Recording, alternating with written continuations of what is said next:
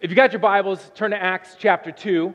And while you're finding Acts chapter 2, go ahead at the same time, find your spot in Hebrews chapter 10 as well.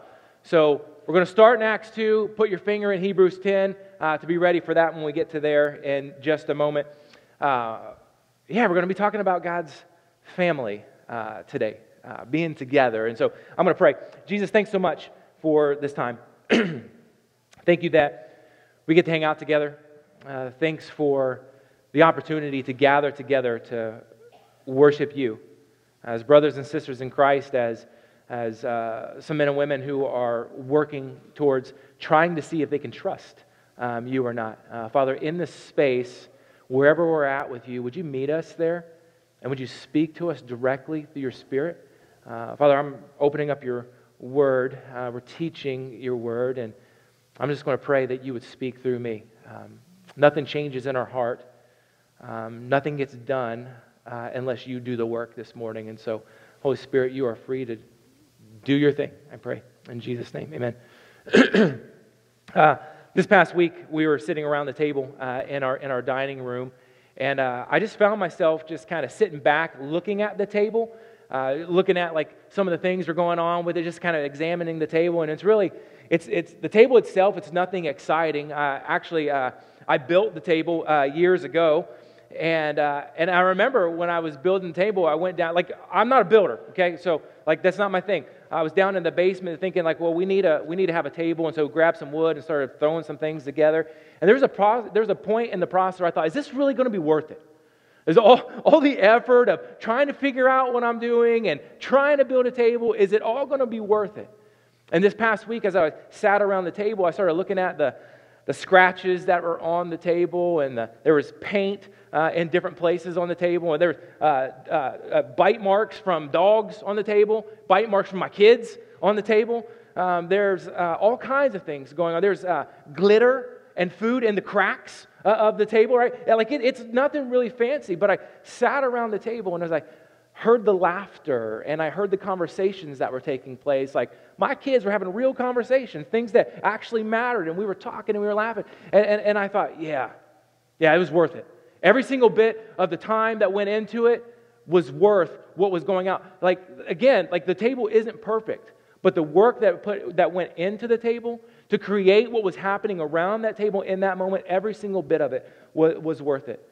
And I thought about that question this week as I was thinking about talking about family and us gathering together this week. And the question that popped in my mind was, is it worth it? Like for us as a church, gathering together each Sunday after each Sunday after each Sunday and meeting in life groups and meeting for discipleship, is all of that, is it worth it? I'm sure you've had that question in your own life. That there have been times where you're struggling to get the kids out the door, struggling to get yourself out the door, trying to pull on your husband or pull on your wife to get out the door, having those fights and those arguments as you're moving out, thinking, man, is this really worth it? Like, I'm investing a lot of time into this if it's not. Is it really worth it? Is going to church, is it worth it? And here's what I mean when I say worth it. Is the time investment that we have to put into it. Is the vulnerability of actually taking the time to be real with one another. Because if we're not being real with one another, just hanging out, then we're just no different than any other group that meets from week to week, or accountability group or something like that. If we're not just being real with one another. So is the vulnerability that goes into gathering together, is that worth it? The value of sharing real struggles. The value, as Paul talked about carrying one another's burdens. Not just carrying your own stuff, but carrying the burden of a brother or sister that's sitting next to you. Is that worth it? The time commitment that's necessary to meet together, to worship, to clap together, to get on the train together, and to worship our God. Is all of that worth it? We live in a society that elevates ROI over everything else, right? ROI being return on investment.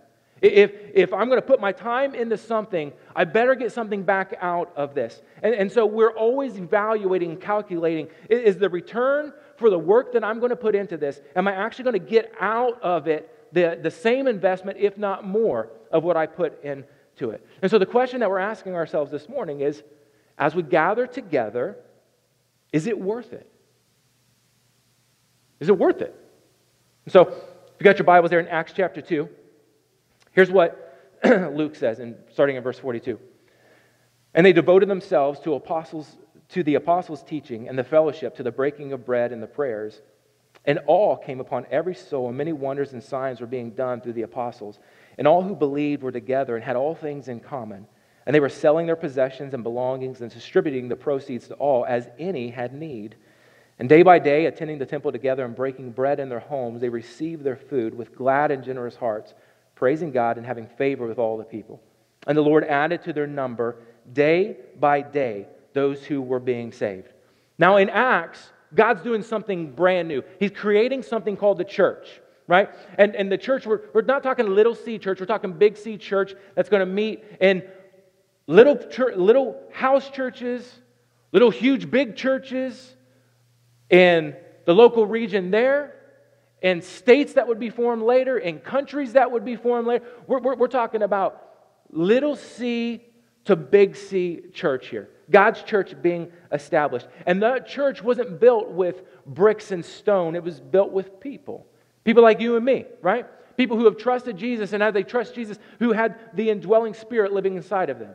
We're talking about building the church. And so in Acts chapter 1, Jesus commissions disciples. He's telling them that they're going to go into Jerusalem, Judea, into Samaria, and to all of the ends of the earth. And they're going to go and they're going to tell them about the name of Jesus. We're going to tell them about what salvation looks like. We're going to tell them about what Jesus has done. And they're going to go from place to place to place in order to do that. And we're going to talk a lot about that next week.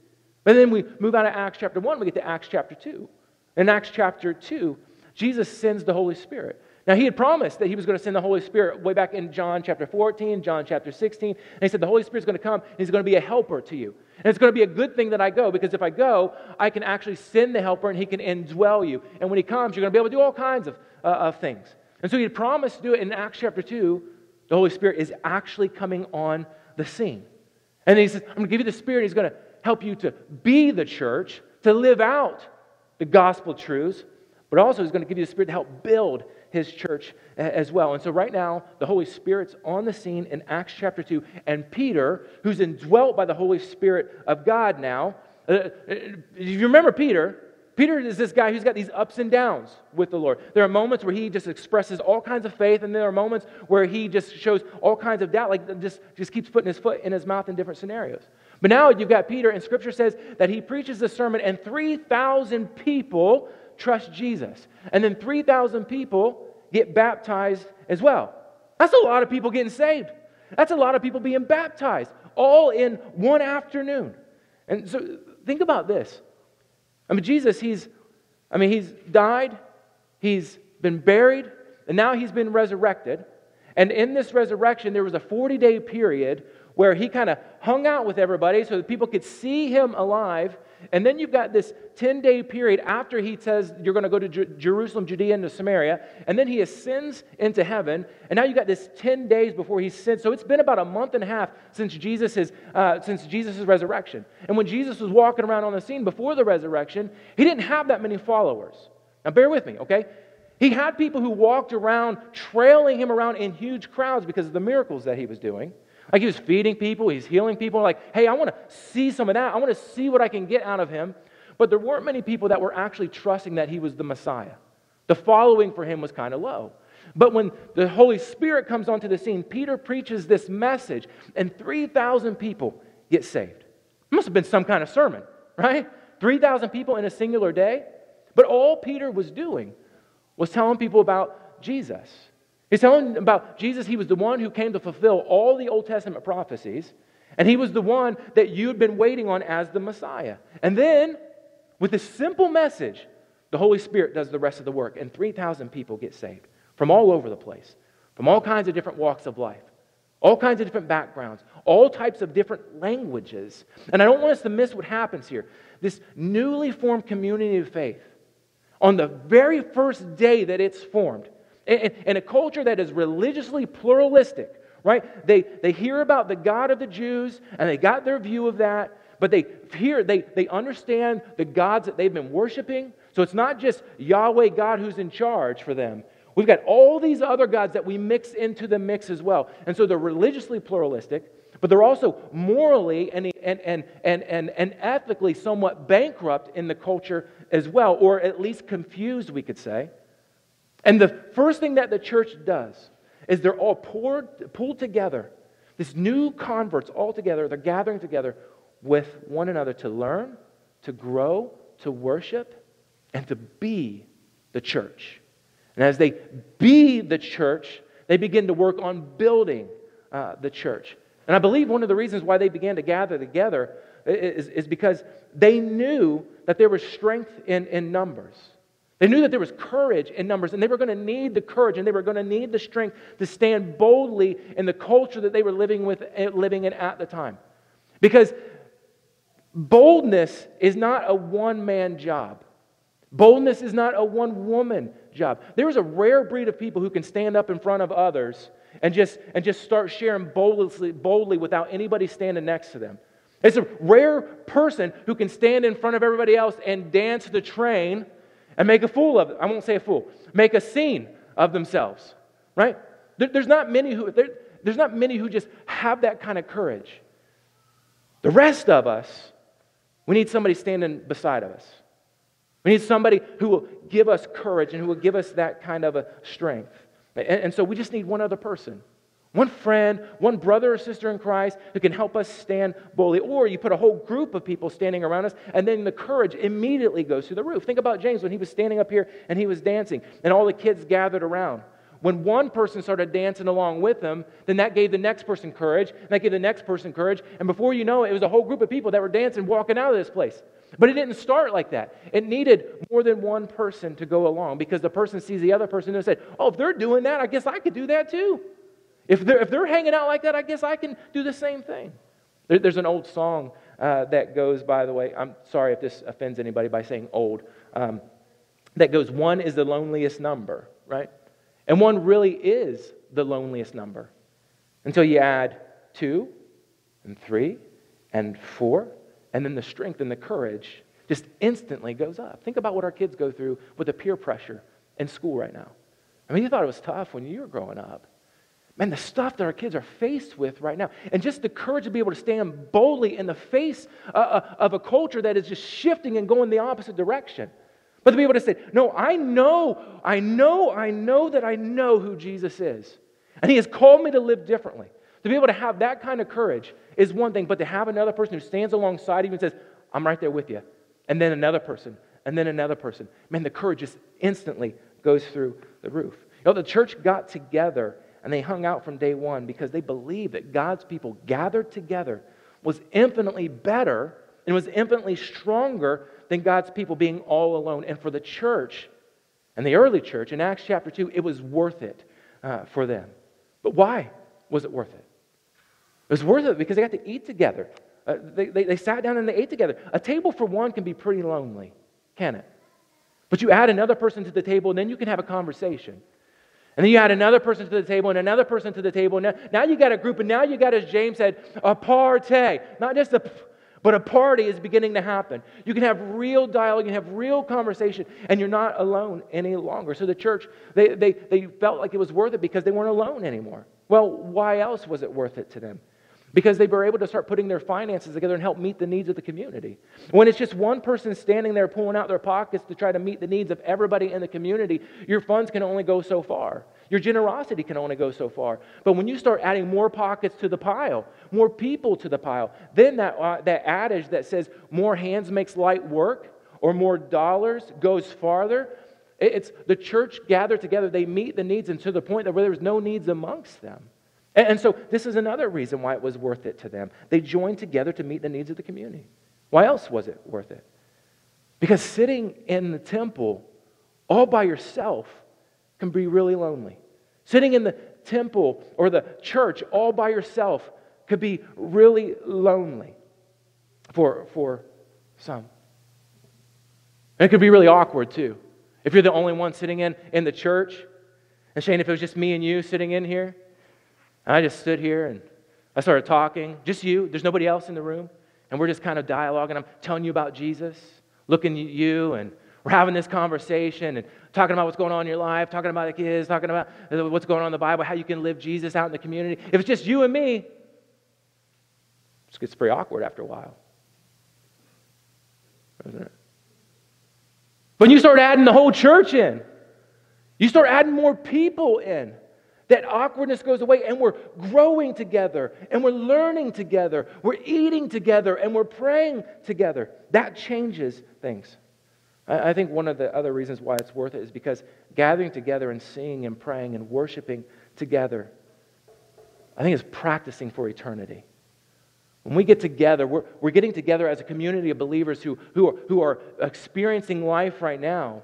But this is bigger than just gathering. We are practicing what we are going to do for eternity. We're going to spend time together. When it's all said and done, and we're finally at the place for which our heart longs, when we're standing before the Father, we're standing before the throne of God, we're not going to be standing there in front of Him looking around and seeing nothing. And when we stand before God, before the throne room of God, there's going to be seas and seas of people that are going to be standing there worshiping the Father with us. And it may even be somebody that you're sitting with right now.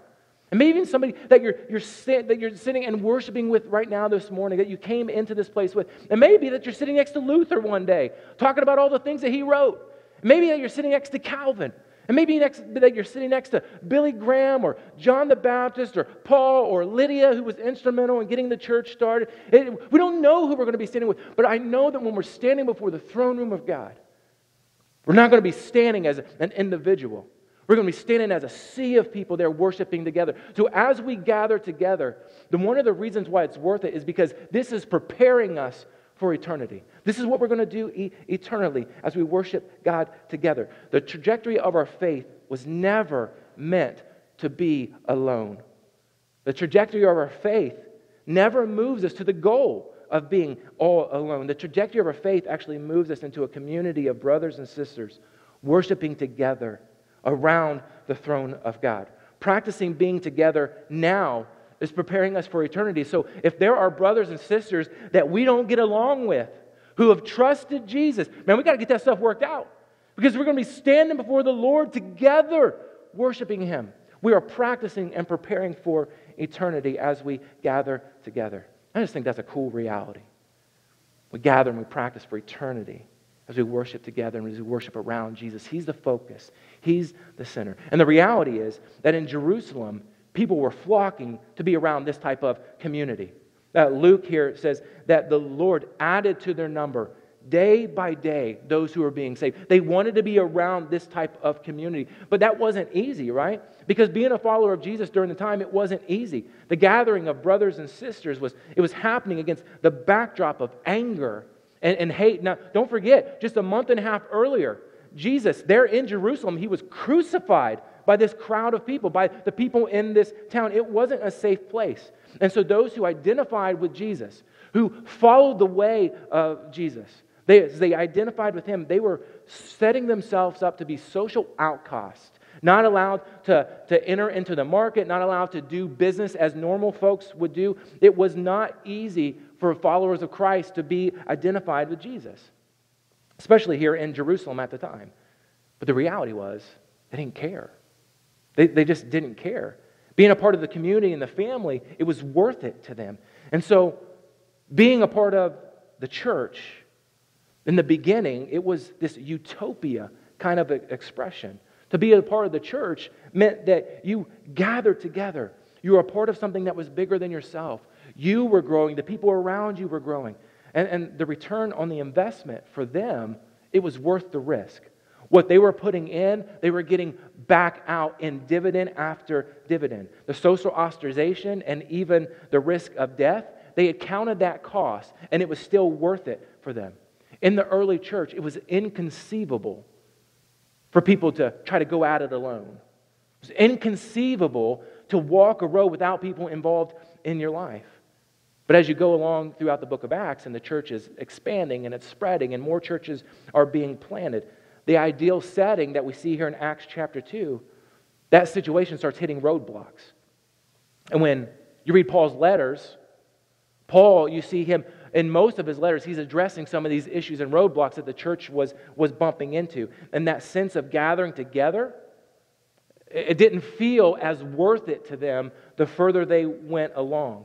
the further they got away from Jerusalem. And so the trajectory of gathering together, if it started together, the further they got from the ideal beginning, the further they got from one another. And so the question kept going through the minds. Is it still worth it for us to gather? And so people naturally began to dissipate and to isolate into some areas. They began to isolate from one another, kind of heading off into their own little islands. And if we've said that people gathering together is practicing for eternity, people isolating from each other and separating themselves, going out to their own island, that's a practice of futility, it's a practice of pain, and it's a practice that is very dangerous for the people of God to engage in.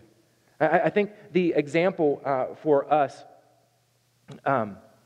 would be like a National Geographic, right? Do you guys remember the National Geographic images? I think the illustration is usually used in isolation here, so I'm going to go ahead and use it.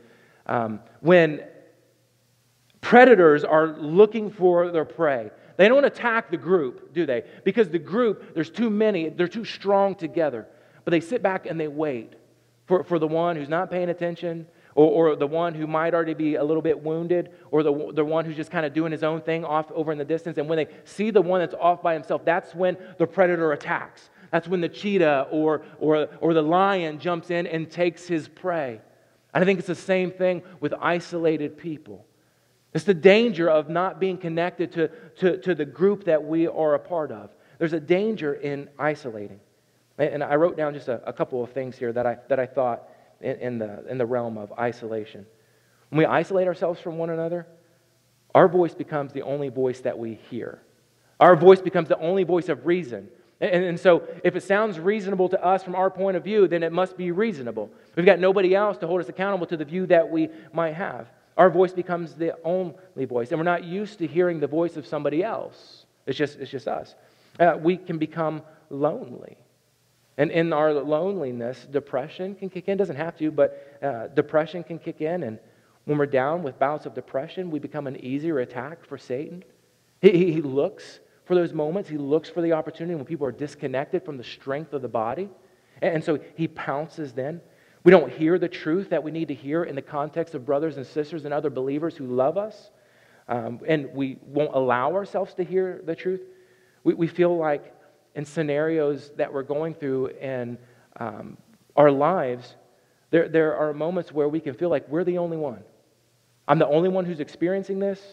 I'm the only one who understands this. I'm the only one who's ever gone through this. And when we're isolated, we don't have anybody to come alongside and say, no, bro, like I went through that last year. Or I was dealing with that too. You're not the only one. Or gal, like we've been through this. And we can help walk you through that. And so in isolation, it becomes this very dangerous place to be. When we camp out on our own little island, we're not a part of a community that can help walk us back to the truth. Now I want you to flip over to Hebrews 10. We're going to jump out of Acts 2 real quick. We're going to head to Hebrews 10. And I think if you hang with me for just a second, I think this will make sense, okay? At Easter, we talked about how Jesus destroyed the curtain, right? He took down the curtain that separated us from God. He took down the curtain that led to isolation away from Him. And He gave us, in that moment, He gave us access to Him, and He gave us access to His grace. And so what that grace means, or what that access means, is that we no longer have to fear approaching God, that we are able to stand in boldness before the Father, that there is no longer any separation for those who are in Christ Jesus, right? We stand on the boldness and the basis of what Jesus did on the cross. And so we are able to, in that space, live in His grace. So we don't have to feel rejected by Him. That also means that we are able to be as honest as anybody in this world can be with the Father. But it doesn't mean that we only are honest with Him. That grace gets extended to the horizontal relationships in the body of Christ as well. So we can be real and honest with Him, but we're also freed up to be as the most honest people inside the church that you could ever experience. Because we don't have to fear being rejected. That doesn't mean that rejection doesn't happen sometimes. It doesn't mean that because you've been honest with somebody about something that you're going through, that they don't somehow pull back. That's not how it's supposed to be. But we don't have to fear being rejected. We don't have to fear because of something that we've done or something that we've been through, that we're able to be honest with the Lord, but we're also able to be honest with one another. And that keeps us away from, or it keeps us from having to deal or stay in isolation. We're able to boldly approach Him. That's what the beauty of the curtain being torn down was. We have access to God, we have access to grace, and we have access to grace with one another. But as the church expanded in Acts, when they hit difficulties, instead of falling together, they often fell apart from one another. And the tendency for people in the church was to drift out into the sea and find these own little islands for them to camp out on, isolating from the rest of the body. And the writer of Hebrews, this is the context that he's speaking into. He's seeing this happen. He's seeing the church isolating from one another. And when he recognizes that that's what's going down, he throws up a red flag and says, something's got to change. We can't keep doing this. And so when we see something like that going on in the church, and isolation taking place across this body, or isolation taken across the body of Christ that's gathering in the United States, but gathering all throughout the world, we have to raise the flag and say, there's something going on that we have to talk about. And what the writer of Hebrews is going to say is God's church gathered together is always better than when it's isolated, than when we go off and do it alone. And so look at verse 19 in chapter 10. He says, therefore, brothers, since we have confidence to enter the holy places by the blood of Jesus, by the new and living way that He opened for us through the curtain, that is, through His flesh. That's what we talked about just a few weeks ago in Easter, right? And since we have a great priest over the house of God, let us draw near with a true heart and full assurance of faith, with our hearts sprinkled clean from an evil conscience and our bodies washed with pure water. I hope you hear the grace that this is dripping with. A lot of times what happens is that when we go and get ourselves dirty and we mess up, we feel like we have to run and isolate from everybody else, that we've somehow eternally made ourselves dirty again, from which God had already set us free from, what He already cleaned us from. And so what the writer of Hebrews says, no, you keep coming back because you've already been sprinkled clean. You don't have to run. He says, actually, you draw near to the Father. Don't isolate, you draw near to the Father. And look what he says in verse 23. Let us hold fast the confession of our hope without wavering, for He who promised is faithful. And I want to point out this last verse, or these words, hold fast, here, because I was reading this week, that popped out. So I've not really considered on what does it mean to hold fast. And so I looked into the word there, and hold fast means to have a tight grip. That makes sense, right? We feel like we can have a tight grip on things. It means not to waver. It means keeping confidence. It means staying steady. Now on the surface, those make sense to us. I can hold fast. I can do that all by myself. I can keep a grip as long as I need to keep a grip. I can stay emotionally and theologically steady. I can do that all by myself in my own time, in my own word. I don't need anybody else to speak into this. This is a me thing. I can keep from bending to temptation all by myself. And to that I would say, yeah. But what about when you can't? What about when the grip starts to give up? What about when the temptations are becoming too strong and you find yourself continuing to fall into those? What about when you reach the end of yourself and you can't do what you're wanting to be able to do? When you've been on an island so long that trying to hold fast just doesn't work any longer for you. What about when you've been gone for so long that it becomes difficult to maintain your confession of faith, confession of hope, and the holding fast? It's got a little more waver into it than you wish that it did. When you've been gone for so long that sin in your life, it just kind of becomes normal. It's normalized. You've been doing it for so long, it's just like, I just expect that I'm going to do that. Or that you've been separated from the truth as it's understood in the context of believers, that you're no longer grounded to the truth as God speaks it. Now you're grounded and anchored to the truth as your opinion sees it, and there's nobody around you to call that out. Well, what about when you've been gone for so long that you feel like it's just no longer worth it to gather together? In Acts chapter 2, what happens is 3,000 people come to faith. And how did those 3,000 people who were brand new converts learn how to hold fast? How did they learn how to not just hold on to their grip? It wasn't because they learned some secret of how I can be alone and make it work. It was actually, they shedded the desire to be all alone, and they moved into the community in the context of brothers and sisters of walking through life together. They did exactly what the writer of Hebrews says here. As they experienced and they embraced the grace of Jesus, and they embraced His forgiveness, they believed that God's family, that being together was infinitely better and stronger than God's people all alone. And so in Acts 2, the people did life together. They ate together. They prayed together. They encouraged one another. They met needs together. They just hung out together. They worshiped together. They carried one another's burdens together. They were better and they were stronger together. And the only way that they were able to hold fast wasn't because they were alone. They held fast is because they did it together. They did it together. When I was growing up, whenever we were, trains would go by in front of us, they used to have cabooses. Anybody remember cabooses on the trains? I remember they usually were yellow, or red, but there were some yellow cabooses. And I'd always wait for the caboose to go by. And I think what the church, now there's no longer any caboose. They got rid of those, unfortunately.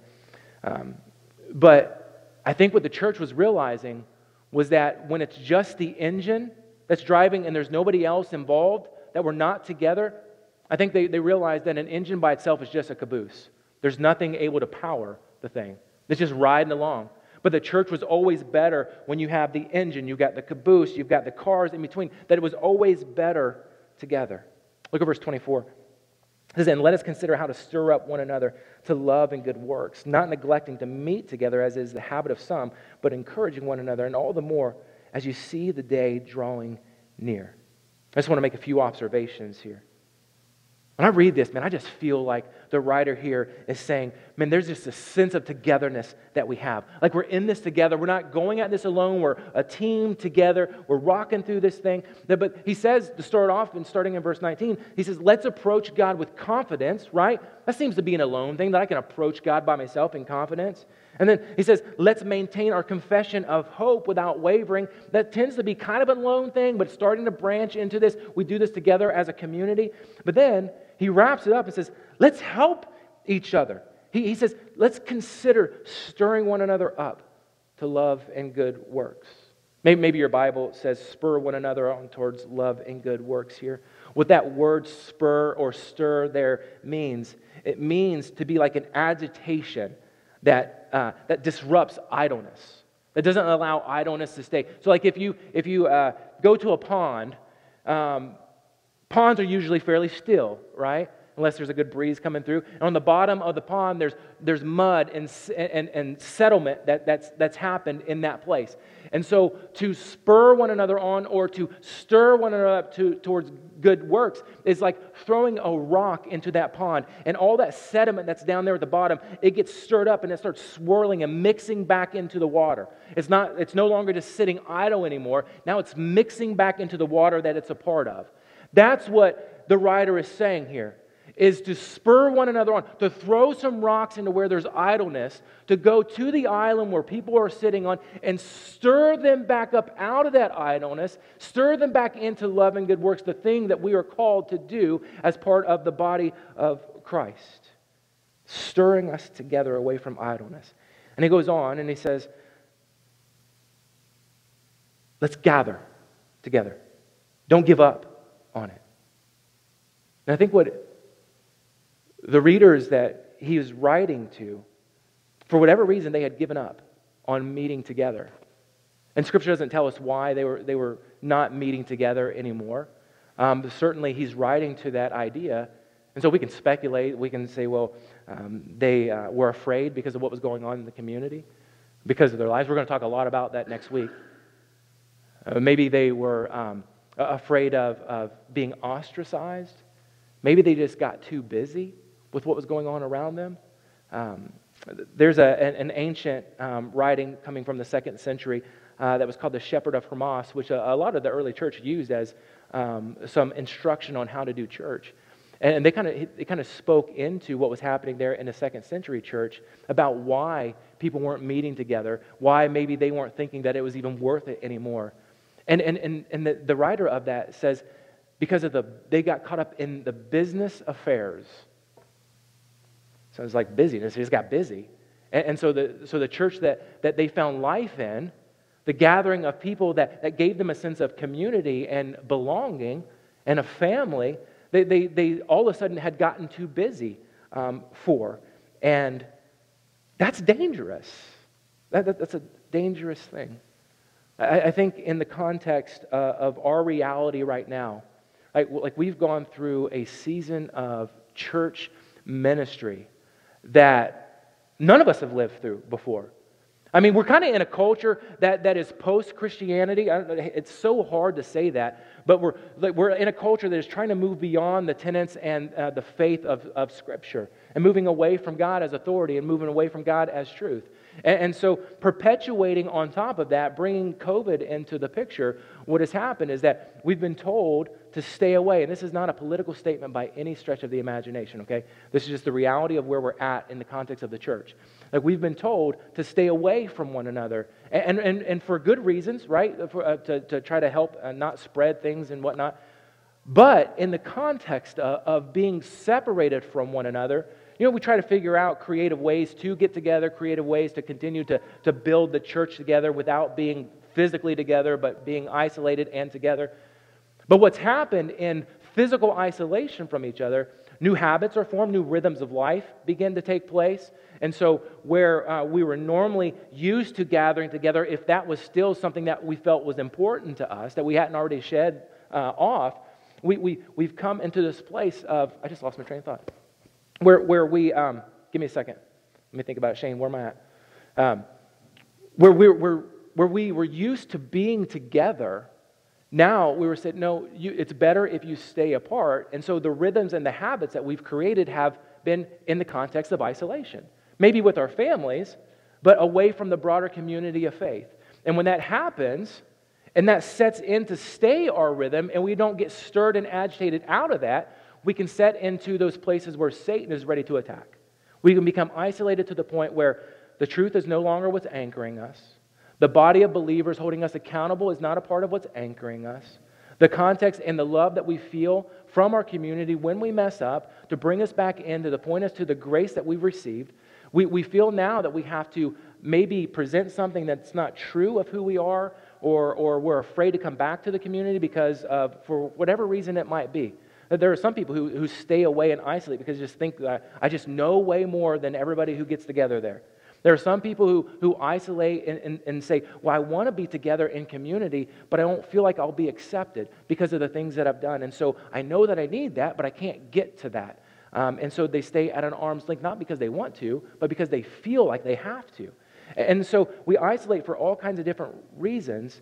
And what the writer of Hebrews was speaking to the culture then, I think is relevant for us now, is that we stir ourselves back out of idleness, we stir ourselves back into community, and we gather with the body of believers. And we say, is it worth it? Is it worth it? Well, the writer here says the days are getting darker. I think we look around and we feel some of that. Every culture, every generation has felt the generation that they're living in, well, these are the last days, it's getting darker. But what we can say in certainty is that today we are closer than we were yesterday. This year we are closer than we were last year. And the days certainly are getting darker. And so the writer encourages us, warns us, and spurs us to stay out of isolation and back into community where we can grow together. And so we ask ourselves, is it worth it? Is it worth it to invest time? Is it worth it to be vulnerable with one another? Is it worth it to open up and be real? Is it worth it to come off of our islands? Is it worth it to allow a boat to come to our island and to bring us back off of that island and bring us back into real community? Only you can answer that for you, but I think Scripture answers it for us. Is it worth it? I think Scripture says that it is. And when I built the table in the basement, I just kept asking myself, is this really going to be worth it? When I sat around the table and I heard the laughter and I heard the conversations and we were engaging in real life with each other, I thought, you better believe it. It's 100% worth it. It's a lot of work. It's a lot of work to be vulnerable with one another. It's a lot of work to get off of our islands. And we wonder, is it still worth it? And maybe we just stay in our PJs and watch at home, or we stay in the hobbies that we've created outside of that.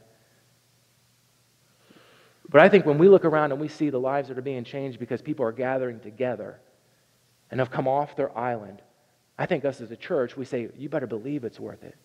You better believe it's worth it to us. We think it's so worth it and so valuable to be the family of God together. We've made it our third core value. We say that God's family is going to always be better than isolation. It's always better than isolation. We got a couple in our life group, and I've asked them if I could share this story without using names or whatnot. They just found themselves in a situation where they just felt isolated because of some things that had happened in their lives, and they were in this position of, man, I don't know what to do, and it's so much easier to isolate when you don't want to share what your reality is sometimes. And so they were living in the space of, I know this is killing us, but I want to come out of this. And so I think the reality that they wrestle with is, we know that it's better, not using this terminology, of course, we know that it's better to gather together and that we're stronger and it's better together than being apart. But the lies of Satan is people aren't going to accept you. People aren't going to welcome you back in. It's just not going to be worth it. It would be better to stay hidden. And so they got to the point where they just said, no, it's not. It's not going to be better if we stay hidden. And so they came to the group, shared what was going on in a community of safe people. Okay, hear that. In a community of safe people, they shared what was going on. And there was no longer any chains holding them to sin. There was no longer any guilt holding them to that. They were able to speak what was going on out into existence so that Satan no longer had a hold on them. And so in that space, that they were able to experience the grace not only of God, but the grace of the community that He had made us a part of when He tore down the veil. And it was a beautiful thing. And so for them, I would say 100% it's worth it. For our church, 100% it's worth it. For you, if you're on an island isolated by yourself, it is worth getting back together with the community. And so I'm going to say, get on the train. Get on the train. Don't wait for somebody else to start dancing. You get on the train. You be an encourager. You be somebody who gets in a boat and goes to the island to get people off of their island. Be an agitator in a good way. Be in a group. Get together in life, on life with people. Be a friend to one another. And you think, well, I'm a busy person. All right, 1 minute. What can you do in 1 minute this week to break isolation? I'll tell you what you can do in 1 minute or less. You can send a text to somebody you haven't seen in a while and say, hey, I haven't seen you in a while. I miss you. I love you. How are you doing? You could have already written that by the time I just said that. Some of you that just text so fast. In less than 1 minute, you can bring somebody off the island. In less than 1 minute, you can be a boat of rescue to go to the island and pull people back. Not necessarily to build this building, but so Satan doesn't have a foothold in their life. Well, what if you got 2 hours? Well, you're doing something here in an hour and a half that we gather together, right? Get together with a body of believers. Sing together, pray together, worship together. What about if you have another 2 hours? Get in life group. Get in life on life where people know what's going on in your life and you speak what's going on in your life into the context of people who love you, and you study together and you grow together, and then you not only be the church, but you are help building the church around you as well. Let's pray.